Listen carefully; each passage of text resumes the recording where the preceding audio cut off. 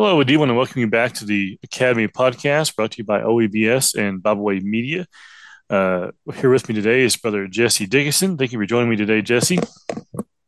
Oh, you're welcome. Glad to be here. I guess I should say thank you for joining me again because we tried this earlier in the week and the technology was cranky, and so we're going to do this again today. But as we've been going through this, we've been interviewing instructors, giving people a chance to kind of get to know everybody that's working, that's instructing OEBS, and later here a little bit, I'm going to try to also even get Trent on here. He doesn't know that, but if he's listening, he's about to find out. And so we're going to get him on here as well, and just whoever else we can get on here that has been working with OEBS for so long. And so I wanted to start off by asking, when did you get into preaching? And why did you decide to get into preaching? Um, I tried my hand at preaching back in 1974. I'd been a Christian for about 6 months, and I knew that I had an obligation to take what I had learned and try to communicate that to others, but I just didn't know how to preach. And if you went back and were able to listen to how I preached in 1974, you would understand that. But I had an older brother, my oldest brother in my family. He was the one who persuaded me that I needed to be a New Testament Christian. He's 11 years older than I am, so he was in his early 30s. I was in my early 20s. And I viewed the old Jewel Miller film strips and decided to be baptized. And 6 months later, I found myself in the pulpit on a Sunday night in a congregation of not more than 15 people, scared to death. If somebody said boo, I went right through the wall. But my oldest brother decided he wanted to be trained. So he talked to the Preston Road School of Preaching. And Eldred Stevens was the head of the school back in those days. And if anybody contacted him, he was very quick to get back with them and try to get them lined up. And so my brother started school in 1975, and he had 4 boys, and he just packed up and moved to Texas so he could get his training. And he no more than got there. And I just got married in 1975, and he started telling me I need to move down there and get the same training he was getting. And so the next year I went, 1976, and I got through 2 years of schooling and preached full time for the first time in 1978, a church in Frisco, Texas, just north of Dallas. And since then, I preached in Indiana, and I preached in Tennessee. I preached in Texas again, and Mississippi, Louisiana, and now I'm in Oklahoma. And the truth is the truth no matter where you go. Yeah. The gospel is still the gospel. Now, I mentioned this before, that my father-in-law, Chuck Northrup, went to Preston Road with the same director, Elder Stevens. I don't remember what year it was. He graduated the year I started. He graduated July of 76. I started in August of 76. I knew it was pretty close. Yeah, I missed him. He graduated before I got there, and I heard about Chuck Northrup for 40 years. Never met him until I moved to Sapulpa. I said, I thought you were made up by other people. I said, I'd heard of you for 40 years. I finally got to meet him, and it's been a pleasure. Now, and you are preaching, like you mentioned, you're at the Leon Walnut congregation there in Sapulpa since how long? 5.5 years now. 5.5 years. It doesn't seem like it's that long to me, but for people on the other side of the pulpit, it probably seems like 20 years already. No, it really doesn't. I remember the man who was there before you, and I remember you coming, and I thought, and I'm thinking, like, man, 5.5 years, that went by really fast. Yes, it did. That. I think you got a little more gray hair than what you did when I first. I'm going to edit that part out. Thanks. Now, I know you just started at the OEBS just here, a couple of years ago. Is that right? This would be my 4th year. Your 4th year, yeah. Yeah, okay. 2019 was my first year. So you got 19, 20, 21, 22. Now, I know you started when Chuck was the director. And yes. This is a question I like to ask is, why did you want to teach with OEBS? Well, first of all, I was invited to. That's Chuck, a good reason. The first time I met him, he said, would you be interested in teaching on OEBS? And I said, I've never done it before. But I said, yeah, I'd be interested in doing that. And I think I told you earlier in the week, one reason I like to work with OABS is I can go places with Online Academy of Biblical Studies that I cannot travel to myself. Hmm. I've had students, several students in Africa. I know I had one in Great Britain. I've had them in Pennsylvania. I've never been in Pennsylvania in my life. Uh, I've had them in Texas. I've been there. Had them in Arkansas. I've been there. I've had a lot of students in places that I haven't been to in quite some time. I can't travel in person to all those places, not every Saturday anyway. But OABS is part of taking the gospel to the entire world, and I'm glad to be able to be a small part of that. I think it's great work. Yeah, it is when you hear online schools sometimes, and not so much as it used to be. I think the whole COVID thing kind of changed our perspective on a lot of online things. Yeah. But OEBS is when someone hears online school, sometimes I think they get the idea that it's going to be a easier school. And what's kind No. of humorous is the first semester with some of those new folks, the rude awakening they get is pretty humorous sometimes. Yeah. It's not a fluff course. When I teach the course, I don't know any better. I send out homework assignments after every session and memory work assignments. By the end of the term, I've had them memorize 60, 50, 60, 70 verses, Yeah. on the New Testament church. But And that's the purpose of the school is to educate people when we got them there. and they're responsible for any or all of those on the final exam. Whatever I want to put on that test, they're responsible for it. They've had it.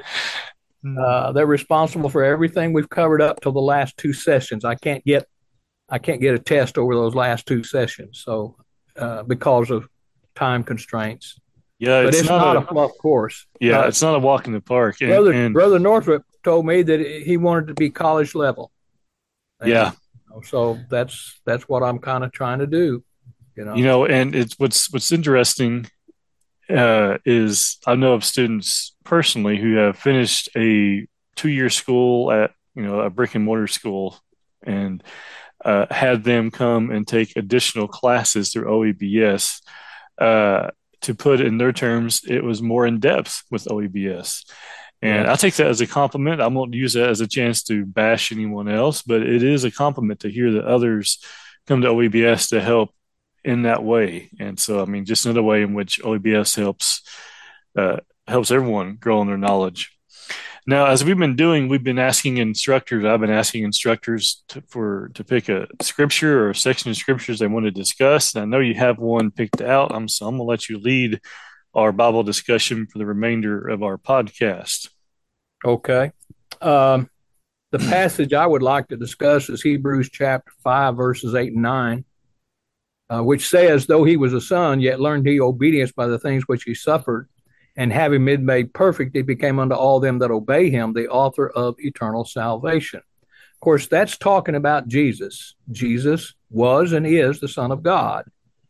He learned obedience by the things which he suffered. That does not in any way mean that he was disobedient before he was crucified. I think what it means is he learned the cost of obedience. I've known Christians who have the attitude that it doesn't cost them anything to be a faithful Christian. And I'm thinking, oh, yes, it does. Mm. It costs you what you used to do, places you used to go. You can't go there anymore. Things you used to do, you cannot do them anymore. The way you used to speak, you can't speak that way anymore. Uh, Jesus said we have to deny ourselves and take up our cross and follow him. And that's not easy. There's a cost for obedience. But I also want to emphasize the second part of that. And having been made perfect, he became complete, entire by what happened at Calvary. He became the author of eternal salvation to all those who obey him. Obedience somehow in the religious world today is a negative term. Oh, we don't believe in obeying God. We just want to praise God and we want all the benefits, but don't want to have to do any obeying. But obedience is a part of God's plan of salvation.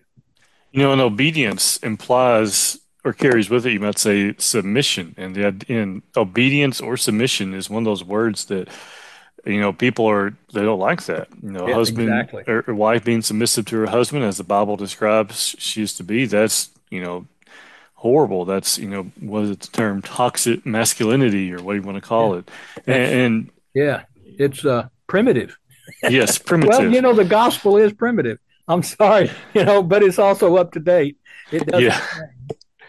it, But it's simple and it's powerful, and I think that's what confuses a lot of folks is it's simplicity, and yet it's power behind it. I mean, to apply the Bible in the home, to apply it in personal life, it solves every problem that mankind faces. The problem is mankind, like you said, doesn't like the things that the Bible reveals is required of us, from God, like obedience and submission. exactly, And so, but if we people don't, we look at submission in a very poor way. we It, you do. know, submission is not a dirty word. It's a word that implies respect and honor being given to those who deserve it. And God, no one is more deserving than God. Well, I mean, it's so disobedience is so common in our world today, from students in grade school who will not obey the rules to students in high school who will not obey their teachers and what the rules are, to grown adults who will not obey the law of the land. When it says 55, that doesn't mean 62. When the speed limit is 55, you're supposed to obey that. When Hmm. the law says stop, that means full stop. It doesn't mean to roll through the intersection because you slowed down and look both ways. Stop means stop. But people are so against submission and obedience that's drifted off into the or drifted over into the religious world. And there are a lot Hmm. of folks, like you say, they don't want to do that. They don't obey the law of the land, and they're not going to obey the speed limit laws. They're not going to obey teachers. And the thing about obedience and submission, it is not possible for individuals to have heaven as their home if they're disobedient or if they're not submissive. And you can't be submissive. You can't be obedient without being submissive, and you can't be submissive without being obedient. They both go hand in hand. Yes, And if we are afraid to do either of those things, then heaven is beyond our reach. That's we fail to realize is that if you're disobedient, you're in sin. Therefore, heaven's beyond your reach. Isaiah 59. If you're not submissive, you're in sin. Therefore, heaven's beyond your reach still. well, And so, when you read verses here, like you picked out Hebrews 5, 8, and 9, uh, to your point, like in verse 9, where the Bible tells us, and being made perfect, he became the author of eternal salvation to all them that obey him. That's conditional. The Bible is filled with conditions, and yes. heaven is a conditional place. It is available to all, but there are conditions of entrance, and just as it should be. I mean, we don't want the unrighteous in heaven because then heaven, well, wouldn't be heaven. Well, sometimes when you talk to people about obedience and the need to obey God, to obey the gospel, they'll say, you're trying to earn your salvation, Hmm. which is not true. I said, I'm just trying to be obedient to God. I'm trying to get to heaven by obeying what God has said to do. I will put that up against your disobedience to what God said to do, and we'll see who's right and who's wrong one day. You You know, know, it's like a child who obeys his parents. Would you say they're trying to earn their way into getting whatever gift they want? Well, no, you probably would say no. They're doing what I told them to do.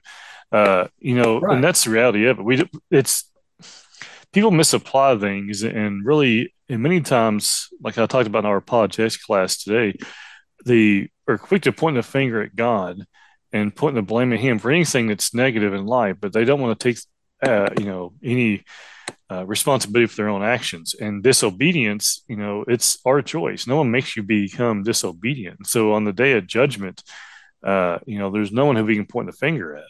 And that's what people are doing today, though. They want to point the finger and say, "Well, you're trying to earn your way into heaven," when in reality we're trying to be obedient to God. That's how we get to heaven, obedience.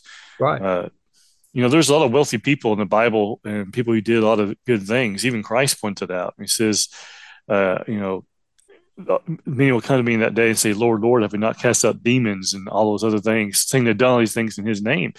But even though they said that they'd done these things in his name, he still tells them, "Depart from me, I never knew you," which implies they didn't obey him. And Yeah. so, The which, one who's going to heaven is one who does the will of God. Matthew 7, verse 21. yeah, You and know, there's Peter asked a question. I think it's in 1 Peter chapter 4. If judgment begin first to the house of God, what shall be the end of them that obey not the gospel of God? Well, the answer is found over in 2 Thessalonians chapter 1, verses 7 through 9. Paul says, "And to you that are troubled or afflicted, rest with us the revelation of the Lord Jesus from heaven, with the angels of his power in flaming fire, rendering vengeance to them that know not God, and to them that obey not the gospel of our Lord Jesus, who shall suffer punishment, even eternal destruction." There's the answer to Peter's question. What's going to be the end of them that obey not the gospel? They're going to suffer punishment, even eternal destruction from the face of the Lord with glory of his might. That doesn't mean the rest of us who are obedient are somehow earning our salvation. That's not our intent. That's not what we're doing. You try to go to heaven through your disobedience and see how far you get. I'm yeah, sorry, but I don't think you're going to accomplish it. you know, Like you said, if you're not obedient, you're still in sin. If you will not submit, you're still in sin. yeah, But and this is exactly why one of the purposes of OEBS is by sound teaching, helping others come to the truth. Because whether we're talking about a person who comes to OEBS wanting to be a preacher and thus they're using it as a preacher training school, or someone who's wanting to just grow in knowledge as well, right, we can be right, reminded of these things. And sometimes it affects us personally. Sometimes it's, what, I need to go talk to this person and remind them of these things. And so, in that way, OEBS helps us not only grow in knowledge and prepare for, being a preacher if that's our desire, but it also helps restore zeal and really helps us in a very evangelistic way as well. right. I've had several students that are ladies, and I hope they're not planning on being preachers. In fact, one graduated just this past summer. Oh, Um, Vicky, yes. yes, Vicky. She was one of my students first year I taught. And Don't I think you have wrote to her a worry letter. about her. I emailed her and congratulated on her graduation. And she wrote me back and said, "Thank you." She said, "Your class was helpful. The material that I had to read when I was in your class was helpful." That was my first year. I made them read books and do some book Mhm. reports, but I don't require that anymore. But she said, "I still have the books that I used in your class." So, She signed up for more Monday night classes or Tuesday night classes as well, well, and it's encouraging to see, because some of those classes are different than Saturday classes, and it's right. encouraging to see just the desire, just I want to know more, I want to know more, and She's not planning on preaching, is she? no, she's a member of the church. Her husband is, I believe, she's a member of the church. To my knowledge, her husband Yeah. is in the military. I think she's Yes. one over in UK. So Yeah, she's from Oklahoma originally. okay, So she told okay. me that, yeah, Oklahoma is okay. She told me it was good to hear some good Southern voices again in OABS class. And I said, well, I have lived in the South nearly all my life. I grew up in Illinois. That's not South, but I was from good Southern stock. You know, Southern my stock. mother I was like that. Southern Kentucky and had folks in Tennessee. And, so I know what a Southern accent is. But well, well, we're going to wrap it up there. I do thank you for all being here right. with us today, brother. I do appreciate all those who are listening and for tuning in. I hope you enjoyed this podcast. If you haven't listened to others, I do encourage you to go back and listen to the other instructors who have been interviewed, and there will be more coming later as well. Again, we do thank you for listening, and we hope you join us again next time.